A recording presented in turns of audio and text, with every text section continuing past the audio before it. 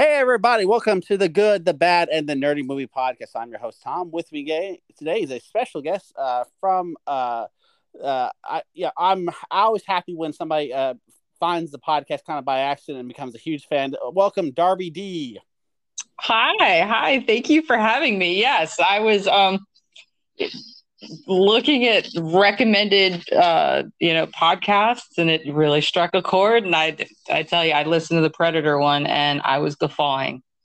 Uh, that Predator one's got a lot of fun feedback. I mean, we've been doing this podcast for almost 3 years now, and when we get some of these like classics, it's interesting too when we get the right people to talk about this. And I was so happy you came on. You asked if you could come on and do one, and you suggested one we're going to do tonight, and I was like, yes. I haven't had a chance to do a good horror film because a lot of my regular guests or my regular co-hosts aren't really in the horror genre, but this one though is probably, I would say, in the top 5 best horror and comedies of the 80s. Right, done by the great John Landis, Animal House, and then Yes. he does this. And Yeah. I was reading because I wasn't that old at the time. How the trailer said, from the director of Animal House, and people were expecting this comedy, and they get this gore fest. I know. Yes, we're covering now. We're not covering the Blues Brothers, and we're not covering the Twilight Zone movie. We are covering 1981's American Werewolf in London. Oh, And I gotta say, this is probably, I'd say, for greatest like classic horror films. Like you have those great early 30s and 20s, and the great Universal era, the black and white eras, with your Lugosi's, your Lon Chaney Jr.'s The Wolfman. Those are really fun ones. But when we got to werewolves in the early 80s, this and the Howling series were just like kind of really revived how gruesome a werewolf transformation could be. And we're talking about easily one of the most talked about special effects sequences ever, which is the iconic the practical effects here, because this is before any of the CGI. This was all makeup. This was all stop. This was all practical effects. Yeah. This is, most people agree is the pinnacle of makeup effects. It's funny. This kind of broke a new level. Some of the people who worked on this film, had to turn down other jobs because this was such a complex job. I mean, it's famous who all had to pass on like movies like The Thing because they were working on this one, or who didn't get to go do The Howling because they were working on this one. This was, John Landis in 1981 was a pretty important director, and this really completely pushed him into a whole nother level. So let's talk a little bit about the plot line. It's a pretty amusing plot line, and really, if you describe it, it should be terrifying, but it's also extremely funny because Landis decided to make it as much a comedy as a nightmarish, sequence. And after I think that made it palatable because 1981, I was 5. I'm trying to remember the age that I first saw it, and I was 2. I didn't see this till probably, I think I saw this in 93, 94. It was just one thing that they would occasionally rerun it on television, highly edited. Especially, I know Comedy Central famously ran this thing a lot. Yeah, well, I saw a lot of horror stuff on USA when they had Gilbert Gottfried, and I don't remember what her name was, the tittied girl. Yeah. Rhonda. Yeah. All Night. The Up All Night series. It was such a for those of us who were of a certain age. If you watch USA Up All Night, you got to see some of the worst movies. We got to just see some secretly they sneak a good one in every now and then, and this was definitely one they would sneak in every now and then. Oh yeah. The way that this thing starts, with the walking, or actually what it was is with the truck, right? Yeah. And it's just all foggy and nothing, and then you see these 2 kids backpacking. And it's basically like takes this. It takes a classic idea, which is 2 dumb tourists get caught in all sorts of chaos. In this particular case, we got 2 American tourists, hence for the Werewolf in London, but they're in the upper moors. They're not even in London right now, and they get themselves lost in the fog in this creepy town where essentially they've had a werewolf problem for centuries. And they've been trying to deal with it for years. They keep trying to keep this a big secret, and unfortunately, poor David is the one who gets the curse passed to him. Oh yeah. The opening, when they finally get into the, what is it called, the slaughtered lamb. Yeah, you're like, oof. I mean, I don't know if you noticed or if you remember and there's all these Jewish overtone jokes. I don't know if Landis did this on purpose, but we have definitely the slaughtered lamb, the star, the jokes, later on in the hospital about, oh, I checked. There was a lot of that running through it. I don't know how intentional it was. And I didn't even notice until, my rewatch this week. And I was like, huh. Well, I mean, we should point out Landis started out, he did make a couple schlock horror films in the early 70s. And then he got his breakthroughs were the Kentucky Fried Movie, and then followed that up with Animal House, and then the Blues Brothers. And each one of those were just like zany, full of like crass, insane jokes, and also really dark, messed up jokes. I mean, the Illinois Nazis. Yeah. I mean, he got away with, and if you're watching the Kentucky Fried Movie, there are jokes in there that would never be allowed. No, sir. No. Just but that's the key. Like Landis was very like gung ho. I don't care if it's going to offend somebody. If it's funny, we're going to do it. And this is also the era of Saturday Night Live being kind of more like the punk rock comedy scene. So it's it's definitely of the right time period. At the same time, as the guys are walking up to the pub, just even the way that they were talking, they're dropping the F-bomb, talking about fucking a girl, etc. And I was like, oh yeah, I remember this dialogue. This is pure 80s.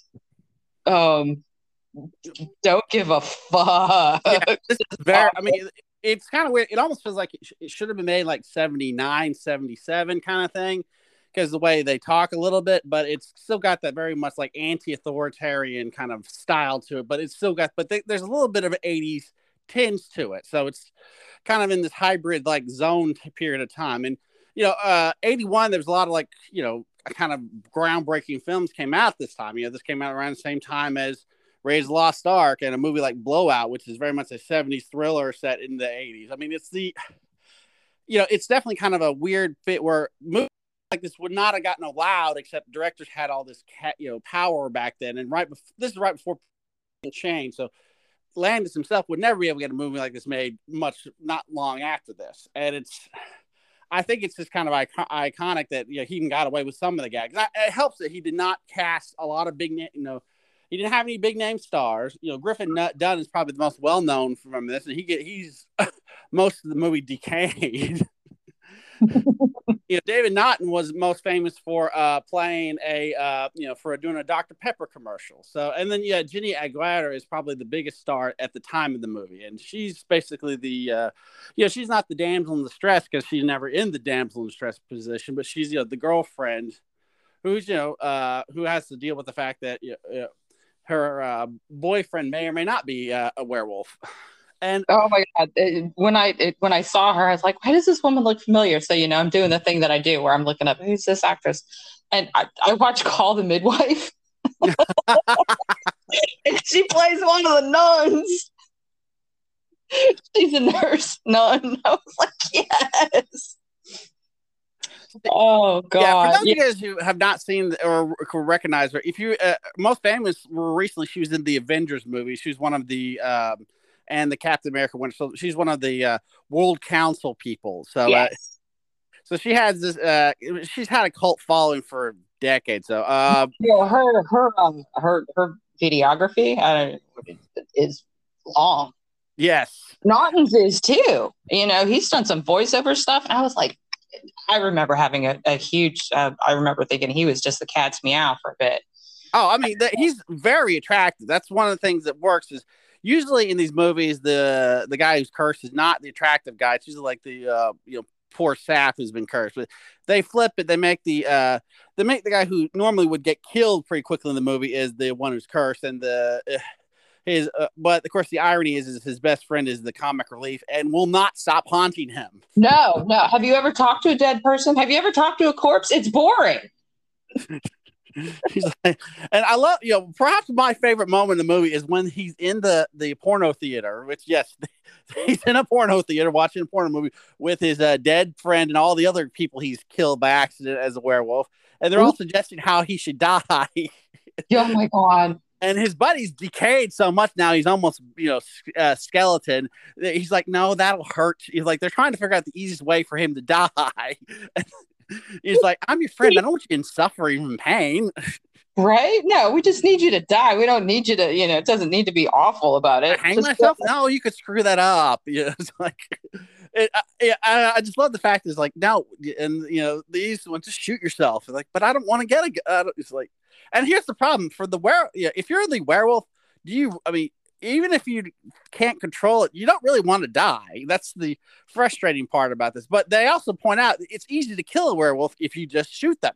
Like they don't make it. This is not like, say, we've done Stephen King's Silver Bullet, where you have to have a silver bullet. The whole details are far more complicated. This is basically just you turn into a werewolf. You turn it into a werewolf. You don't turn into a wolf. You turn into a giant wolf, and you're not bulletproof. You can be killed, and that's what happens. I don't understand how they haven't just put the kibosh on this sooner.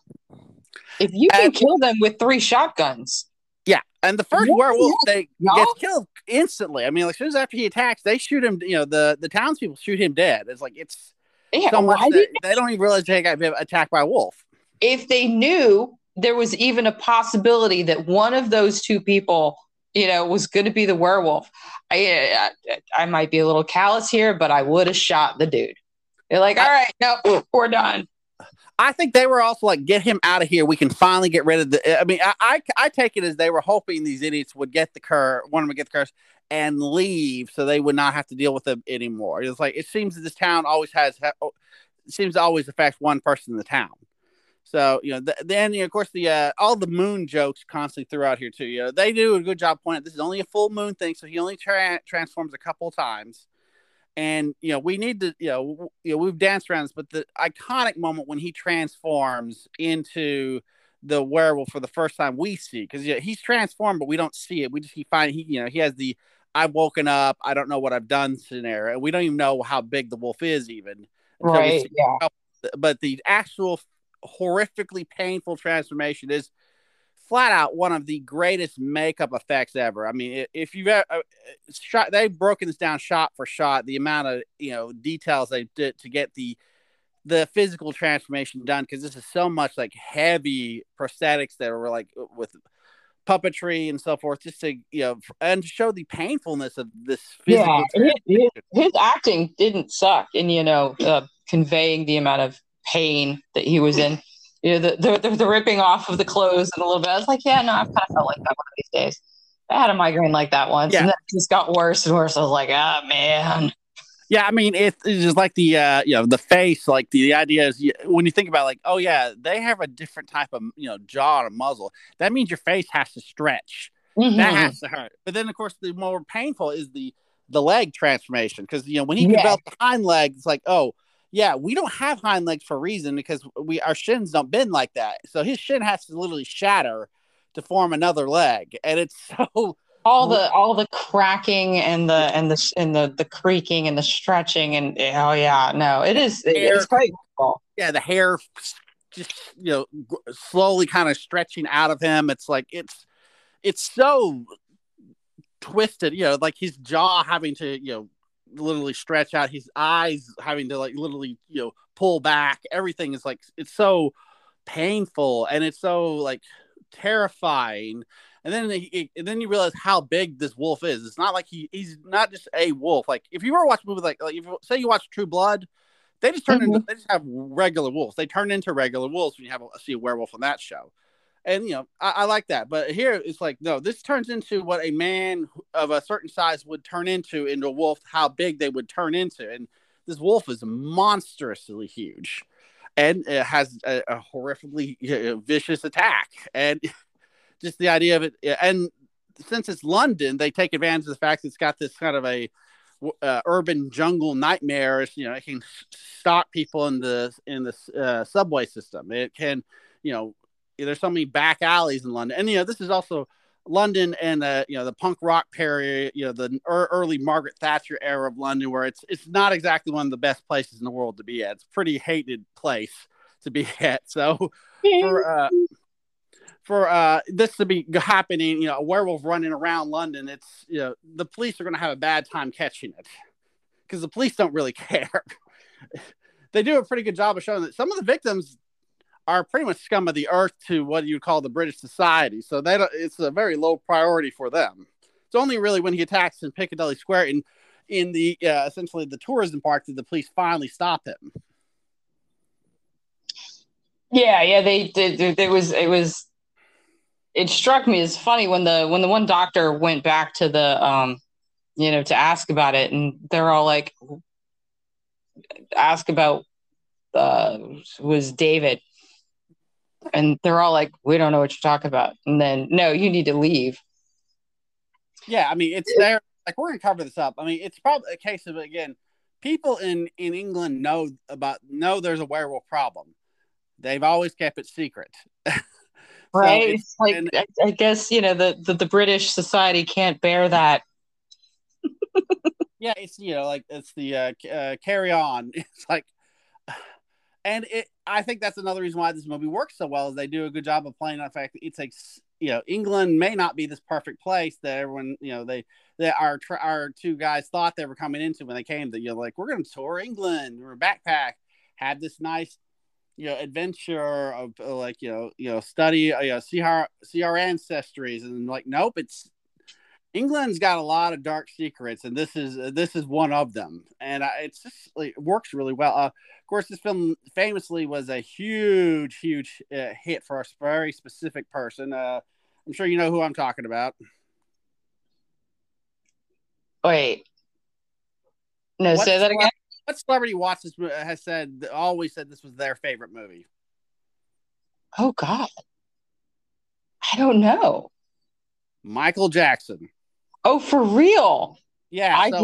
Jackson had Thriller was directed by John Landis 2 years later. In fact, most of the same crew who worked. I did know that. I didn't put the two and two together, though. Yeah, that was actually the reason he hired John Landis. He had never watched Blues Brothers, Landis was a little surprised because he thought Blues Brothers having James Brown stuff that would be the reason he got the offer to do the video. No, it was because he'd seen American Werewolf in London a lot. Like he just loved that movie. He apparently saw it over dozens of times in the theater. Bought an early version of it he could on like a home video, and apparently even owned a film print of it that he was screening all the time. Like it was his personal. Wow. Yeah, that's a fan. Yeah, so he was like, I want, when he said, I want you to direct my movie Thriller or my music video for Thriller. They made it into basically like a short film, right down to this insanely high budget, including the complicated werewolf transformation he does at the beginning of the movie part of the movie. So of the music video, and that's specifically why he wanted to do something. He wanted to either top or at least pay tribute to how much he loved this movie. So yeah, if anybody's a Michael Jackson fan, American Werewolf in London is a huge importance for his career, and more importantly, I'd say for music videos in general, because just the fact that this film had such an influence on the future of music videos too is fascinating. And we should point out there's almost like proto music videos in here. Anytime Blue Moon is played, it is almost in a music video like parody. And this is really before music videos even exist. This movie came out weeks before MTV existed. So it's kind of setting a lot of groundwork for everything. Yeah. Okay. Wow. The timeline of everything just didn't think of that about the whole. Yeah. Now, does Landis make a cameo in this one? I know some directors. He's in the back shot of one. He always sticks himself in a movie somehow. Yeah, of course. There's also the See You Next Tuesday. He makes sure every of his movies has a See You Next Tuesday, and that's the porno movie they go to see. Oh yes. Mm-hmm. Yeah. Always trying to get one dirty joke in. Yeah, somebody brought this up the other I do trivia shows, so it's kind of a part-time job, and a waitress was talking to me after a show and said, "I hope this group wasn't offended." Why? I goes, "Well, I said see you next Tuesday to them." Mm. I was like, "Did you really? Were you saying on part?" Because no, because they come every Tuesday. I said, "Then I highly doubt they noticed." And then these other people who overheard this, I was like, "What's the problem?" He goes, "I think you may not. You're too young to know this." Oh, too good. But yeah, no, I'm serious though. It's a fascinating movie just for the fact, and like I said, there's all these kind of, it's it's as much a black comedy as a horror film, and that's one reason why this movie gets so much praise. Like Ghostbusters would not exist if not of this film, because I read Dan Aykroyd was very inspired. He was just one, he couldn't have been in this film because he and I think Belushi were working on the film Neighbors. So they, I think it was supposed to be those two initially. I think the original plan was going to be Belushi and Aykroyd as the. Yeah, I can't picture it like that. But see, if you think about it, though, it makes sense. Though you've got, in this case, I think it probably been Aykroyd would have been our David, and Belushi would have been the friend. But that's, if you think about it, that's the dynamic. You've got those two are basically the dynamic would work, but I don't know. Like I said, they feel too bumbling. It's a. Oh, I know. Like I said, he toned it. He took he made it way more dark and serious, and that inspired Aykroyd to develop Ghostbusters. He wanted to do a dark comedy as well in the supernatural zone. So this film had its own legacy for that. And Landis famously didn't direct Ghostbusters because he had a bit of a falling out with Belushi while they were making while they were making Blues Brothers, and he and Aykroyd had a bit of a falling out while they're making Trading Places. But the idea is, this is a film that essentially could have a whole different take too. I like the fact that they toned it down, though. They did not make it a flat out comedy. If it had been Belushi as the werewolf, it would have been considered more of a comedy. But by not doing that, you get to play up the comedy in a subtle way and make the horror, like the terrifying parts, such more stronger. Yes. Yeah, I think that did wonders for it. I don't think it would have worked more silly. No, but like I said, that almost happened. That could have been a case where it would have been Aykroyd and Belushi as the two friends. And I'm like I said, I think the plan would have been Aykroyd as the werewolf and Belushi as the friend Decaying. And I think that would have been kind of a nice little subtle jab at some of the jokes that, some of the problems Belushi had over the years. So, but like I said, I think Griffen Dunne's performance as his decaying friend is just flat out perfect, because he's just that. He's not like in the nerdiness, but he's the friend that you're like, this. He would have been the first guy killed in a movie. He just kind of screams, "I'm not going to survive this," and he doesn't. And I do not know the rules for a horror movie. Yeah, but then throughout the whole thing, he's just he's the perfect.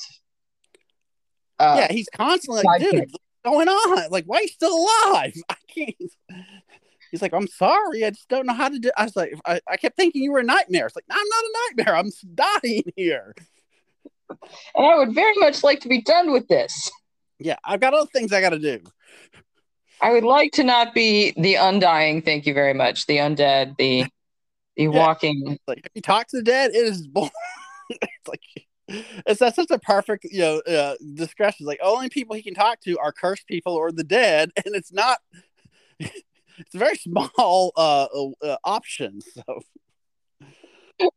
and like I said, it's just now I read some critics discuss this could have been like a metaphor about AIDS, but this is kind of predates AIDS in the production. So I don't know. I think some people kind of looked at it as a different perspective. I know there was other takes. Some critics have said this was a metaphor about Ronald Reagan, which I'm like, I could maybe see that, but at the same time, as it's another case where it's like, I don't get it, but I kind of see like David having like those Reagan-esque features turning into this werewolf. So that's, it's got a lot of weird subtleties that, I think it kind of works, but also I think there's like this kind of Mandela effect for this film also. Right. Yeah. Reading things into it that kind of out of the time period, depending on when you watched it. Exactly. which is also a credit to a film if you can find different meanings that may or not have been intended by the director or have different references now. Yeah, and I think that's kind of adds to I know others have said there's definitely like a sexual nature to this film, and I think and they're right. It's like not just his relationship with his the nurse, his girlfriend, but just the it's a primal thing. Somebody discussed that this film had metaphors about is David actually gay, and this is kind of like the werewolf is part of his like closetness, or is this a metaphor of being in the closet? Or and I thought that's an interesting take on it as well. Yeah, I was wondering about that one too, because being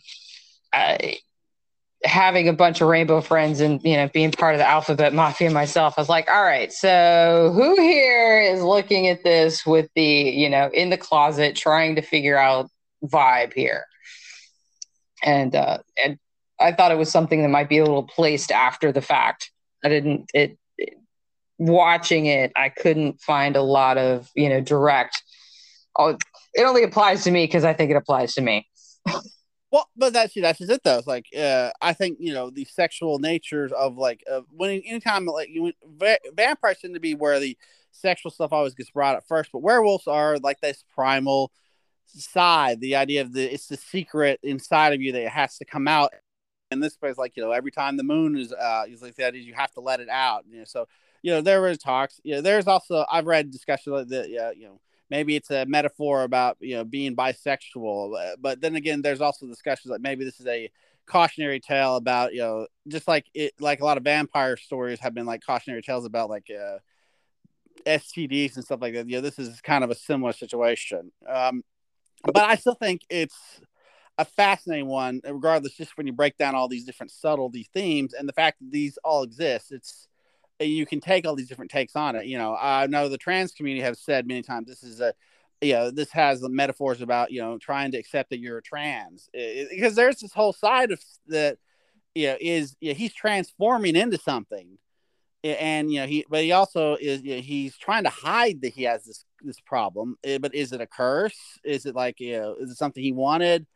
And he also is like he doesn't want to die. Like he shouldn't have to die, but it's also like society's not ready for him. Like you would think if England was a little more understanding, they'd have a better system to deal with their werewolf problem, or at least some like, okay, you're a werewolf, we've got a special place for you to go stay every once a month. You would think a country that with this which clearly had this problem for a long time would be on top of this. They're not. They're on for a long during time. The mark in the pub was traditional, so they didn't paint over it.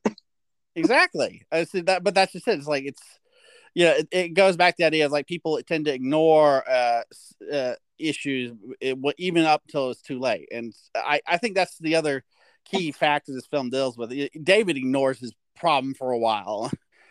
Even though he's constant because he thinks some of these are dreams or these are nightmares, he doesn't seem to realize, oh no, this is actually happening, because he's and part of it is we're seeing it from his perspective for most of the time, so we finally start seeing it out of his perspective, and then it gets far more terrifying. It reminds me of in Game of Thrones, the warging. Yes. Yeah, in the books and in the series, they did you can shift your mind into another animal, another creature, and see things through that perspective. And even at the get-go, when he was at the hospital and having the dreams and visions and such, before he gets out and he starts actually doing werewolfy stuff, it's like, oh, it's like he's warging. No, that's neat. Yeah. How much of that is it's clearly not. I mean, the dire wolves are very much the same kind of shape. They're of that size that say that David turns into. So it's you can see the influence. I'm sure George R.R. Martin was a big fan of this film as well. I mean, you can just find connections to this film in lots of movies that came after this. I know that they eventually made American Werewolf in Paris, which is not a good film, which suffers from a lot of essentially bad decision making. And but that was originally going to be developed like early on to be a sequel from this film. But Landis's career was in such a free fall later that he had nothing to do with it. It was probably for the best. Did you ever watch the Paris one? I want to say I did, but I do not remember much about it. it has some like ideas, but it's like it's when you make a movie at a certain point, sometimes you gotta make it like he and his buddies are like they're bungee jumping off the Eiffel Tower. It's she's supposed to be the daughter of David, but they don't really reveal that until late. It's got a lot of like really ridiculous details. There's the werewolf packs. It's like they went a little overkill in this one. Oh, it's got Tom Everett Scott in it. Okay. Yeah, shades. Yeah, see, I'm my wife and I diehard. We're diehard That Thing You Do fans. So anytime it's hey, it's shades. But no, I mean, that's the thing. It's like it's also the casting. You're gonna try to get this everyman guy. Tom Everett Scott is kind of like your C rent Tom Hanks, unfortunately. But that film just doesn't work because of that. But this film definitely works because of, like I said, all these little details that are so simple. Like they don't put a lot of into this. All the money is in this when you finally see the werewolf transformation and the few scenes where the werewolf is actually attacking. But it's small. It's not that. I mean, the transformation is the most expensive part of the movie, and that's pretty long. But even then, it's only like about 5 minutes. But it's a painful 5 minutes. They had to cut some of that out to get the R rating. Oh, like it wasn't the sex. It wasn't the language. No, it was this disgusting graphic transformation that had to be cut out because that would be too much and too offensive. and also just the attacks themselves got toned down from what I've read too. Like seeing the actual people being mauled were a lot, but Landis had already dealt with some of that before he was making some of his other films that he knew that sometimes it's better just to make it some more graphic so on purpose so you can trim it down. Like a lot of directors have found that's the trick. Like add something that you don't want, but it's so graphic that when you cut it, they'll forget about the stuff you're trying to sneak in. And that's, I think that's the key. Because I've heard like the porno movie sequence was supposed to be a lot more like racier. Like I always crack up when you watch on television. They have to, you can't, they intentionally blur out what they're watching. It's so funny because that's the whole point is they're in a porno theater. There's a porn film screaming up there and you got all these decaying people and him talking. And it's like the camera has like the way they edit the film around, like you just think he's in a regular movie, but that's the reason he's there is it's a low rent porn theater that is kind of where a guy could hide. And yet. So I think we're kind of covered as much as we can on here without really kind of like doing a scene by scene discussion, but so I think we'll cover break down to so we're gonna say, is this a good movie, a bad movie, or a nerdy movie? Darby, what's your pick? Oh, I'm going with a good movie. I'm definitely going with good movie too. This is where it's good and nerdy at the same time, but it's so good. It crosses past the nerdy into good just flat out because it is a good movie. It's not. There's nothing at all. I mean, you're right. There's some bad stuff in this film, but the bad stuff fits this nature of this kind of like it's a very keeping it within the time period that it's set in. I think it's very true to the time period. Like I think the humor is maybe dated, but it's also very much like it's a werewolf movie. It's not supposed to be taken. There's a lot of this don't take this serious vibe constantly in this film, which it should be. It's like we're going to accept the fact that there's some scary stuff and some dumb stuff. It's just works. It's the timing's so accurate. I think that's one of the reasons why this movie is such a classic. Yes, I'm on board with that. Yes. All right. Well, folks, you've been listening to the Good, the Bad, and Nerdy Movie podcast. I hope you enjoyed this one. If you have any comments, please hit us up on our Facebook group, Fans Good, the Bad, and Nerdy Movie Pod. Also on Twitter, Good, Bad, and Nerdy Movie Pod. And Darby, thanks for coming on. Where can they find you? Oh, well, if you want to find all the places I'm at, my Linktree is probably the best place to do that. Linktree / Darby Dee, DARBYD. And you can find everywhere that I'm at from there. Yeah, Darby's got a lot of great media all over the place, so check it out. I think you're really popular OnlyFans, so I think, and I will say that's really cool that you're out there on that. And thanks for coming on. I'd love to have you back on again soon. We'll do some more horror films because I think you and I both agree. We're of that age where the great period of horror films was that time period. So we have to do Gremlins because that is one of my favorite Christmas movies. Yes. Gremlins soon. That is, I mean, even though it's already like we're recording this a few days after Christmas and right before New Year's, but Gremlins is the eternal Christmas movie that people always seem to like. People argue about Die Hard and all these other films are Christmas movies. Gremlins is a Christmas movie. Right there. But if we're gonna Nightmare on Elm Street or the Friday the 13th movies, I'm down. I will be back.